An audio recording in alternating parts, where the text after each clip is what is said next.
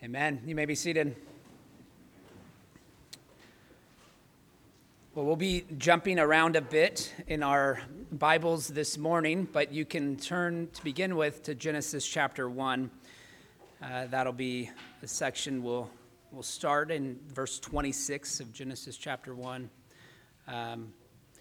And since I will be kind of going through fairly quickly from passage to passage, you won't necessarily need to jump around with me. And there's probably a reference to a scripture passage in just about every paragraph of this sermon.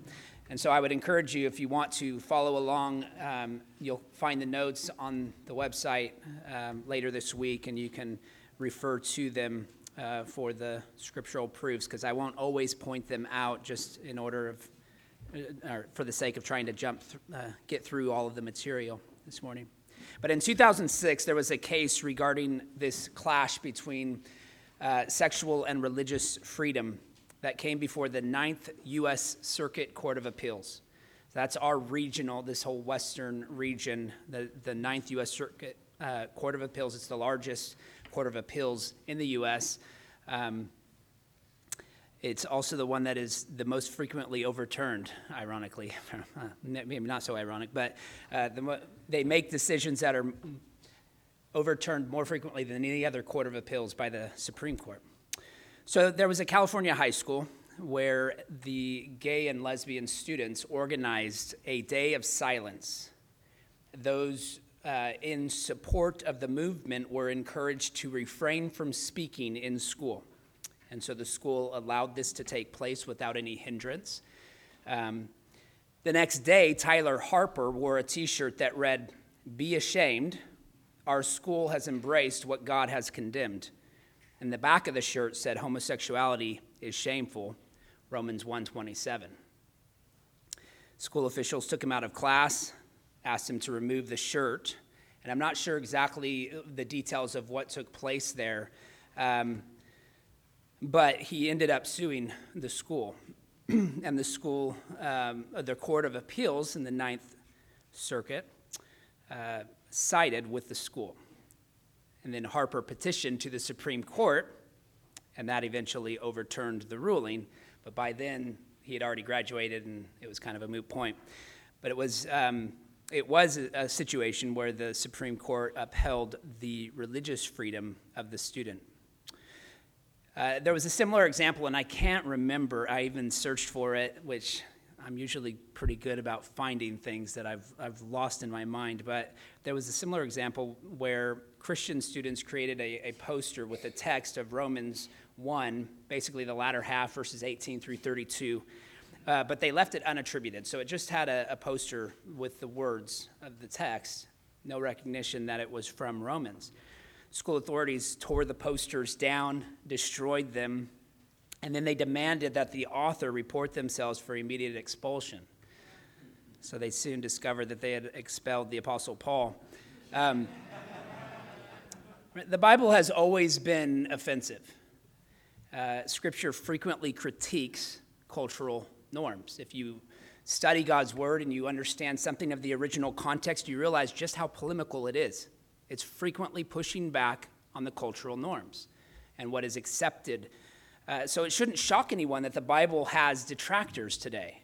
They have in every age, right? As long as Scripture has been given to us, it's had its opponents.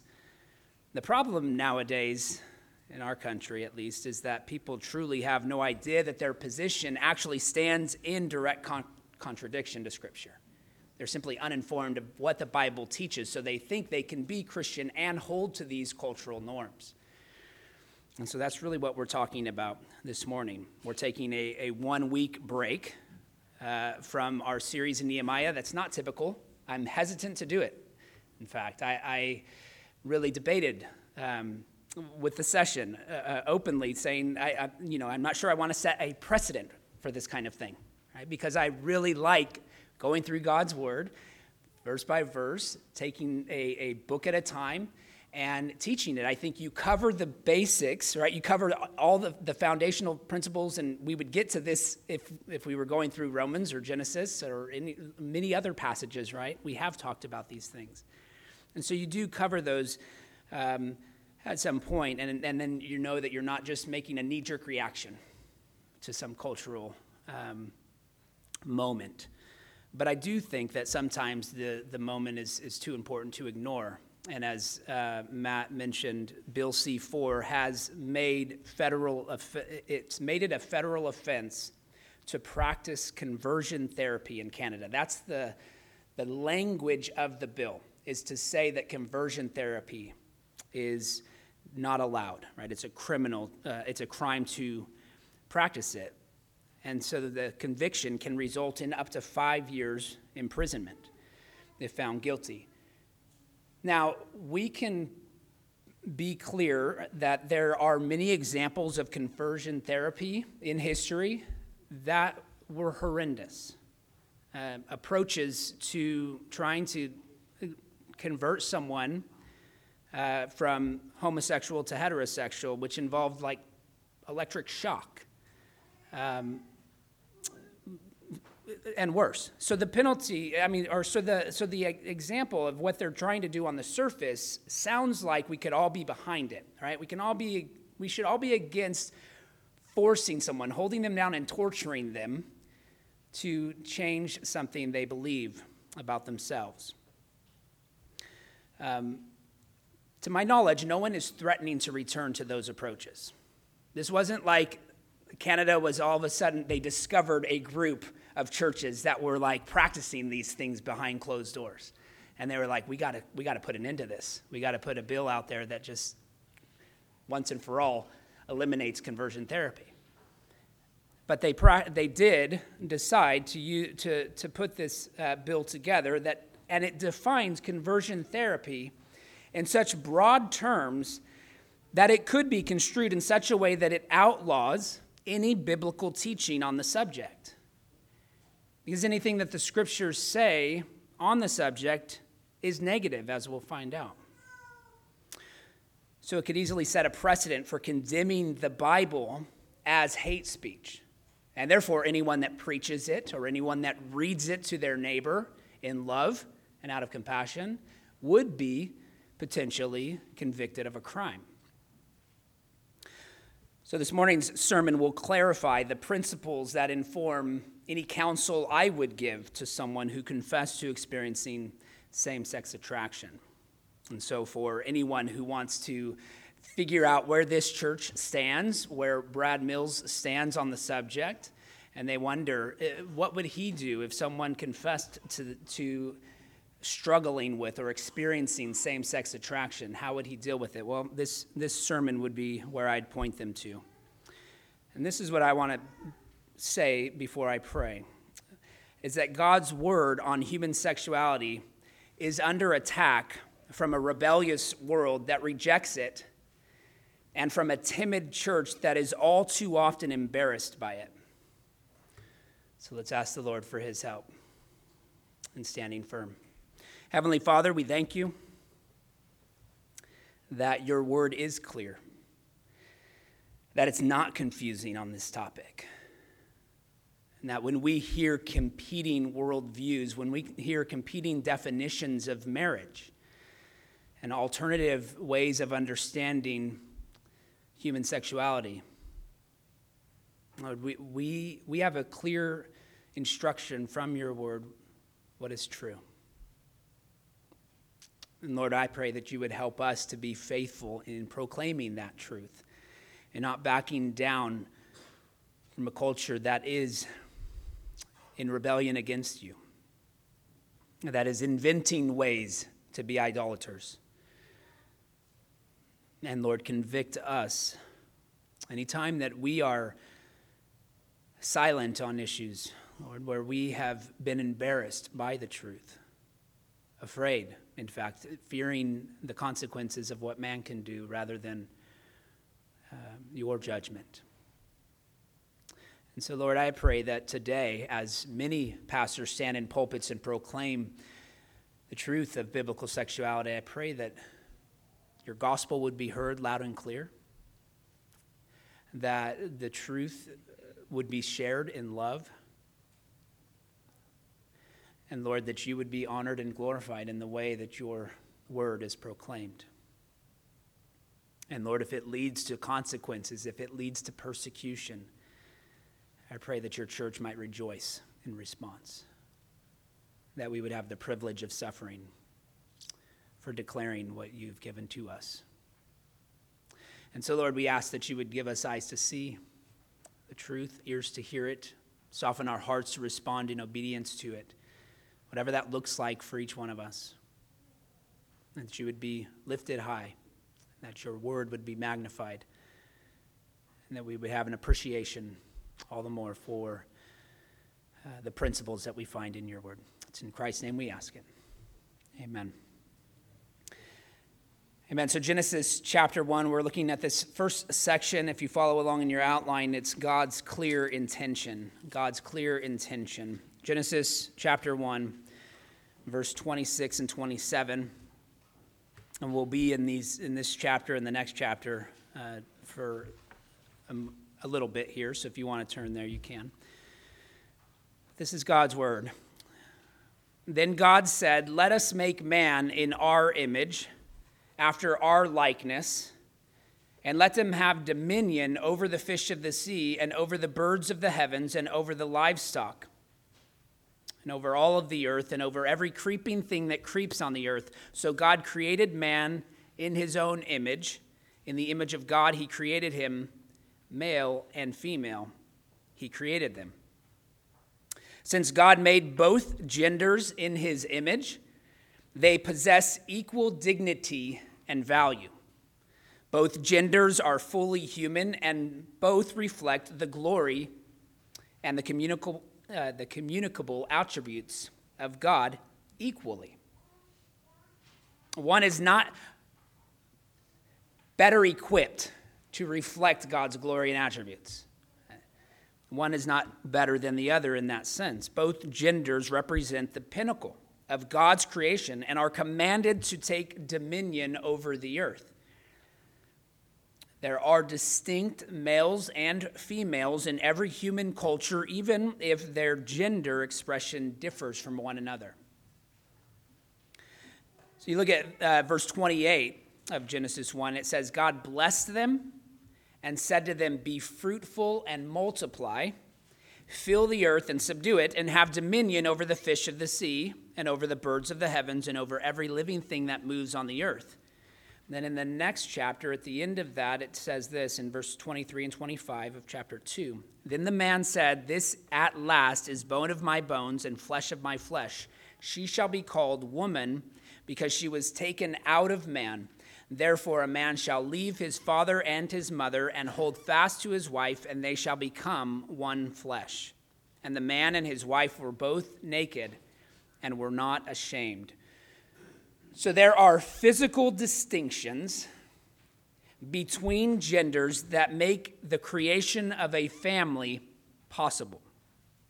This covenantal commitment of marriage is the context in which sexual activity is blessed. And so this passage serves as the foundation for our understanding of sex and marriage. Jesus refers to it in Matthew chapter 19. It's a lifelong commitment that increases our sense of contentment in life. Right? The intimacy that is enjoyed within the context of marriage goes beyond physical to include emotional and spiritual communion without any sense of shame. They were naked and not ashamed. So they could experience the fullness of being created in the image of God within that context within that marriage context, enjoying physical, emotional, and spiritual union. And the distinctions between men and women also make each of them suited to particular roles within the home that promote the well-being of the family and display God's covenant love and faithfulness. You find that in Ephesians 5. Right? Marriage is to reflect God's love for his people. And so these issues, they've come before our denomination, the General Assembly, on multiple occasions. And since I've been in ministry, we've talked about this every couple of years. And somewhat recently, in 2018, the PCA almost unanimously approved, making BCO 59.3 constitutional. All that section says is this: marriage is only to be between one man and one woman. It refers to Genesis 2, Matthew 19, and 1 Corinthians 7. In accordance with the Word of God. Therefore, ministers in the Presbyterian Church in America who solemnize marriages shall only solemnize marriages between one man and one woman. That is in a section of the BCO that at the time was not constitutional. There's only portions of the BCO that are constitutional. A lot of it is considered sort of just good wisdom in guiding the leadership of the church and how they can practice various principles. But in this case, this section, the denomination said, we need to make this constitutional so that there's not some rogue church that decides, you know what, we want our minister to have the freedom to marry whomever they want to. This actually puts a restriction upon ministers in the Presbyterian Church in America to only solemnize marriages between one man and one woman. Well, the next year, in 2019, at the General Assembly, the PCA commended as biblically faithful all 14 articles of the Nashville Statement. And I would encourage you to look that up and read it. It's succinct and very helpful. But I'll read to you Article 1 right now. It provides, I think, a very good summary of God's design. It says, we affirm that God has designed marriage to be a covenantal, sexual, procreative, lifelong union of one man and one woman as husband and wife, and is meant to signify the covenant love between Christ and his bride, the church. We deny that God has designed marriage to be a homosexual, polygamous, or polyamorous relationship. We also deny that marriage is a mere human contract rather than a covenant made before God. So very clear, right? As a denomination, we have affirmed these statements. We have adopted them and commended them to the members of our churches.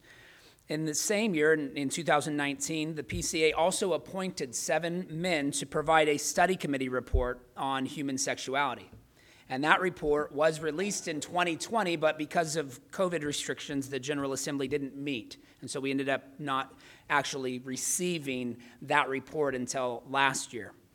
And it was overwhelmingly approved by a show of hands. So we don't actually have a count to give for how much, what percentage of the denomination approved it, but it was nearly unanimous in terms of the show of hands. Regarding God's clear intentions, this 60-page document, it's very clear and it's robust, and I would encourage you to read it.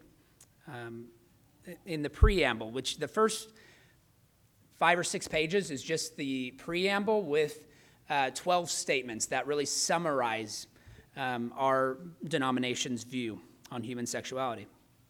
But here's what the preamble says. We see many professing Christians and whole denominations surrendering to the sexual revolution. We do not want to be one of them, nor even now in subtle ways to sow the seeds for some future capitulation. As the natural family is a fundamental unit of human society and is the normal means of care and nurture, all sins which threaten, undermine, or marginalize it are both spiritually dangerous and detrimental to human flourishing. Again, quite clear in our intentions, in our understanding of God's intentions for human sexuality. And so it shouldn't be surprising that God's intentions are very practical. Right? When people live according to these intentions, society improves. On the contrary, when people reject these intentions, society breaks down. During Pride Week in Amsterdam 2017, Royal Dutch Airlines created a social media campaign that portrayed 3 sets of rainbow-colored seatbelts. Maybe some of you remember this. A typical working seatbelt has sort of a tongue that goes into a buckle, and sometimes it's referred to as the male and the female ends of the seatbelt. So in their advertisement, the top row showed 2 buckles coming together. The middle row showed 2 tongues, right, coming together. And it was only the last row that showed a typical seatbelt, right, with a tongue and a buckle. And the tagline read, "It doesn't matter who you click with." Doesn't matter who you click with. Well, people were quick to point out that it absolutely matters if you want the seatbelt to actually click and to function properly in a crash landing. So in a succinct fashion, the Westminster Confession of Faith lists 4 practical benefits that marriage provides. It says that marriage was ordained for the mutual help of husband and wife, Genesis 2:18, for the increase of mankind with a legitimate issue, and of the church with an holy seed, Malachi 2:15, and for preventing of uncleanness, 1 Corinthians 7:2 and 9. So in other words, marriage is good for the husband and wife. It's good for every society. It's good for the growth of the church. And it's good for the purity of each covenant member. And so our denomination requires the promotion of these truths. This is part of our constitution as well, this definition that's provided here from the Westminster Confession. So we require that the biblical definition of human sexuality be defined, or that the biblical definition of marriage is for the good of everyone.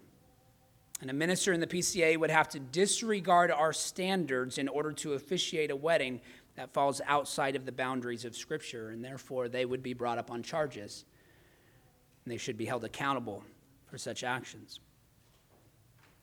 So anything outside of God's clear design is sinful and must be treated as man's confused perversion. And that's where I want to spend the bulk of our time here. Well, the rest, and I'm sorry, we're going to go a little over. But the second point is man's confused perversion. Sexual sins really begin with a compromised view of marriage.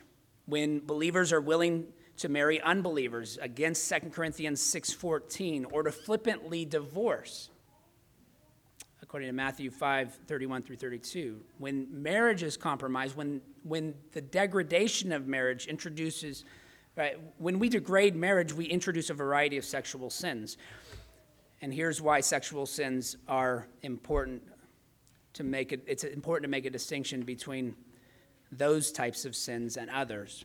1 Corinthians 6:15 through 20 reads this: "Do you not know that your bodies are members of Christ?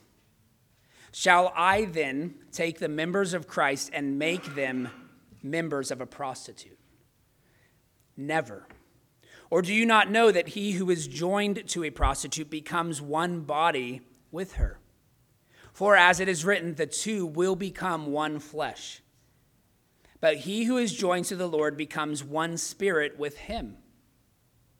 Flee from sexual immorality. Every other sin a person commits is outside the body, but the sexually immoral person sins against his own body. Or do you not know that your body is a temple of the Holy Spirit within you, whom you have from God? You are not your own, but you were bought with a price, so glorify God in your body." Herman Bavinck notes that sexual sin is especially serious because it defiles the body of Christ. And he's basing that off of this 1 Corinthians chapter 6. And when a Christian sins against their own body, it's extra heinous because they have been united to Christ. And so there are degrees, in fact, of sexual sin. And Bavinck points these out in just a few examples. He says you have fornication, which is a sin against our own body and the body of our neighbor. Right? Fornication would be sex outside of marriage, premarital sex. It's sin against your own body and the body of your neighbor, but adultery adds sin against our marriage and our family. It's really an attack on the marriage covenant and the responsibility you have as a parent. And then even worse is the unnatural sins, which Bavinck gives two examples, pedophilia and homosexuality. And he bases this off Leviticus 18, Romans 1, 26 and 27, and 1 Timothy 1:10. So I'll read Romans 1, 26 and 27. For this reason, God gave them up to dishonorable passions. For their women exchanged natural relations for those that are contrary to nature, and the men likewise gave up natural relations with women and were consumed with passion for one another, men committing shameless acts with men and receiving in themselves the due penalty for their error. In other words, fornication and adultery are sexual sins of a natural variety. But here Paul is highlighting the descent of man into unnatural desires. And he gives it as an example of really the depth of depravity that they had fallen into.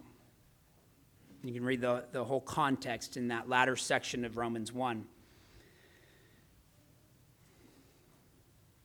Homosexuality, if you just had the biblical definition of marriage, that alone, just based on Genesis 1 and 2, which we've already looked at, that implicitly condemns homosexuality, right? Because it's not between one man and one woman. But Scripture goes beyond that, right? It explicitly condemns it. In fact, there's not a single biblical reference that speaks of homosexuality in a positive way or even in a neutral way. It is only and always negative. It's always a sin to be repented of. Sodom and Gomorrah were destroyed because of homosexuality. It's labeled an abomination deserving the death penalty for both parties in Leviticus 18 and 20.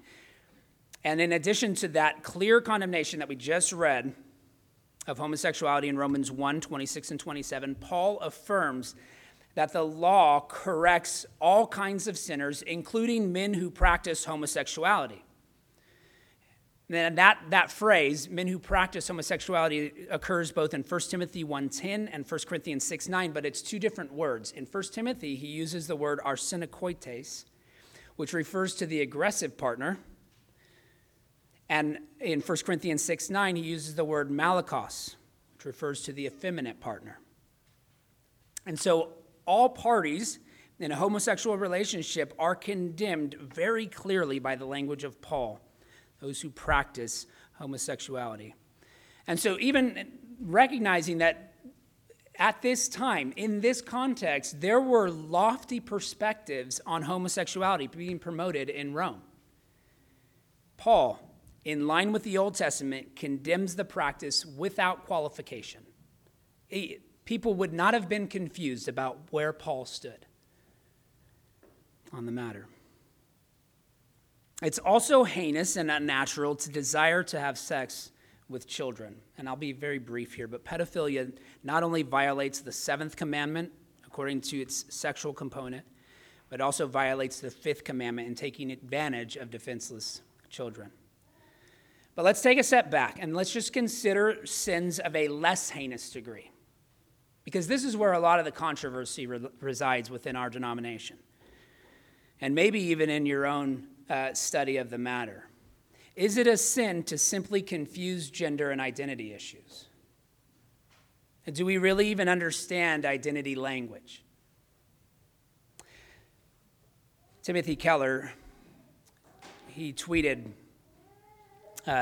just before Thanksgiving of last year on 11/23, he tweeted that the denomination should do a major study before amending the BCO with words like identify and identity in order to make sure that we are conveying biblical truth.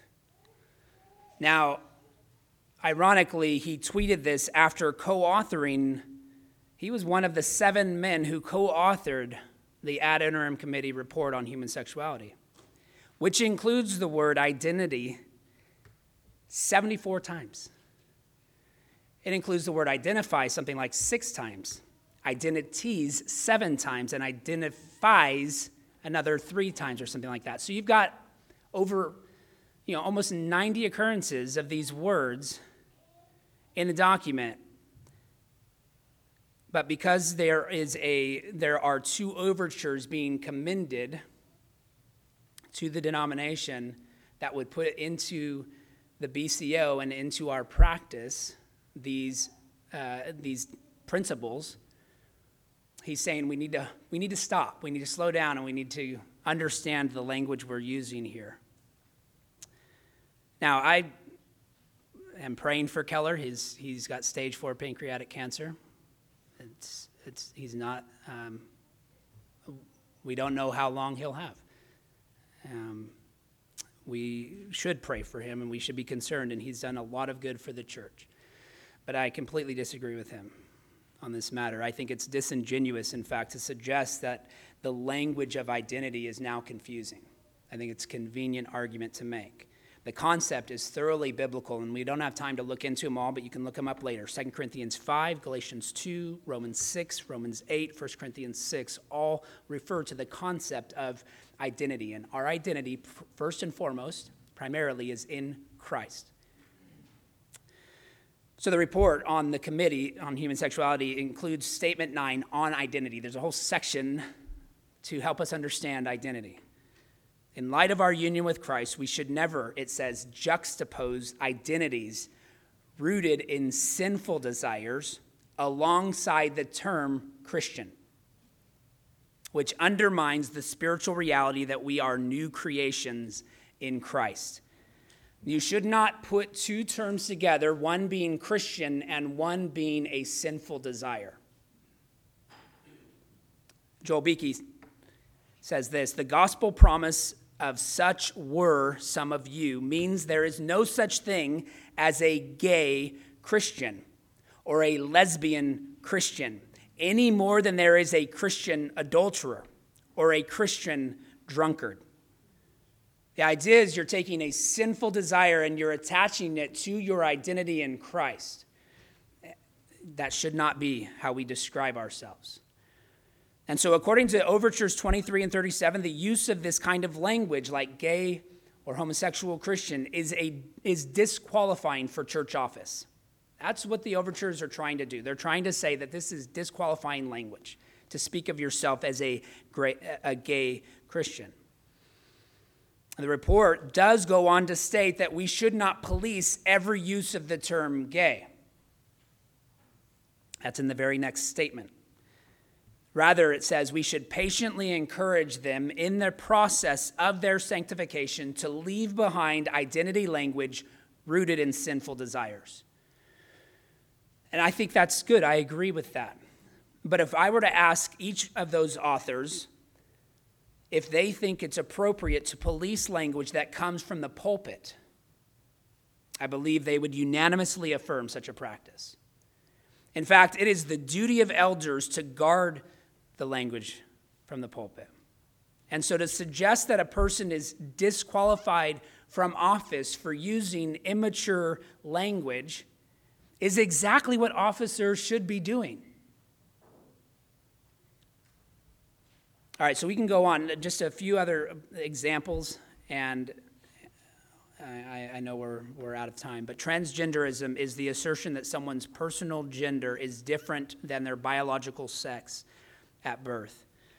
The second statement of the Human Sexuality Report refers to the image of God, and it reads this: as a God of order and design, God opposes the confusion of man as woman and woman as man. 1 Corinthians 11, 14 through 15. While situations involving such confusion can be heartbreaking and complex, men and women should be helped to live in accordance with their biological sex. Okay, very clear. And that language right there seems to be opposed by Bill C-4. Seems to be outlawed to say something like that. That you should, their definition of conversion therapy is that, this is again in Canada, is that anything that would encourage someone to live by their biological sex rather than their preferred orientation would be considered conversion therapy. So we should be concerned about this bill. This as well is consistent with Article 7 of the Nashville Statement. Very clear, says, we affirm that self-conception as male or female should be defined by God's holy purposes in creation and redemption as revealed in Scripture. Self-conception as male or female should be defined by God's holy purposes. We deny that adopting a homosexual or transgender self-conception is consistent with God's holy purposes in creation and redemption.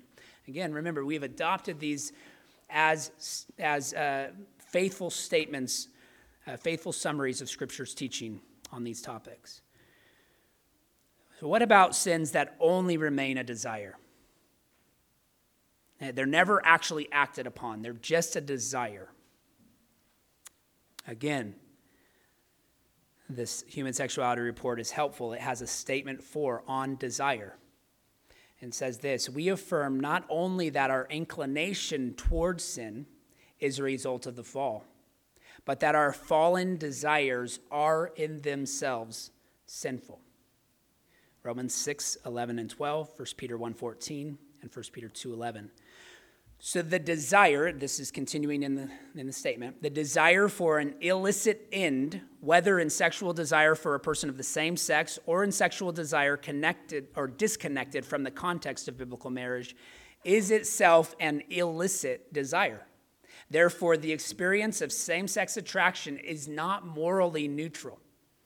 The attraction is an expression of original or indwelling sin that must be repented of and put to death. Romans 8:13. It further clarifies and strengthens this logic in Statement 5, speaking of the doctrine of concupiscence. It says, we affirm that impure thoughts and desires arising in us prior to and apart from a conscious act of the will are still sin. You say, but this isn't a desire that I wanted. I didn't ask for this desire. It was something that I just was born with. Still sin. We reject the Roman Catholic understanding of concupiscence, whereby disordered desires that afflict us due to the fall do not become sin without a consenting act of the will.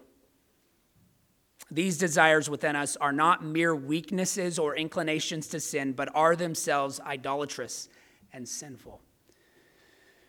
All right, so the Westminster Larger Catechism, question 139, is clear that sexual sins are both external and internal. It says the sins forbidden in the 7th commandment, besides the neglect of the duties required, are adultery, fornication, rape, incest, sodomy, and all unnatural lusts, all unclean imaginations, thoughts, purposes, and affections. This is all very consistent with the standards of our church, that the desires themselves are sinful. And they point to passages that condemn evil thoughts and evil desires, like Matthew 15:19 and Colossians 3:5. So let me just conclude with this, and I'm sorry, we're going to get it out here a little late, but God provides a challenging solution. I'm just going to give you 4 basic, simple points. The first and primary point of response is a proper view of the gospel. Believe in the Lord Jesus Christ and you will be saved. When you trust in Jesus, your faith binds you to Christ, and that union becomes your greatest identity marker. You are now in Christ. You are a new creation. The old has passed away.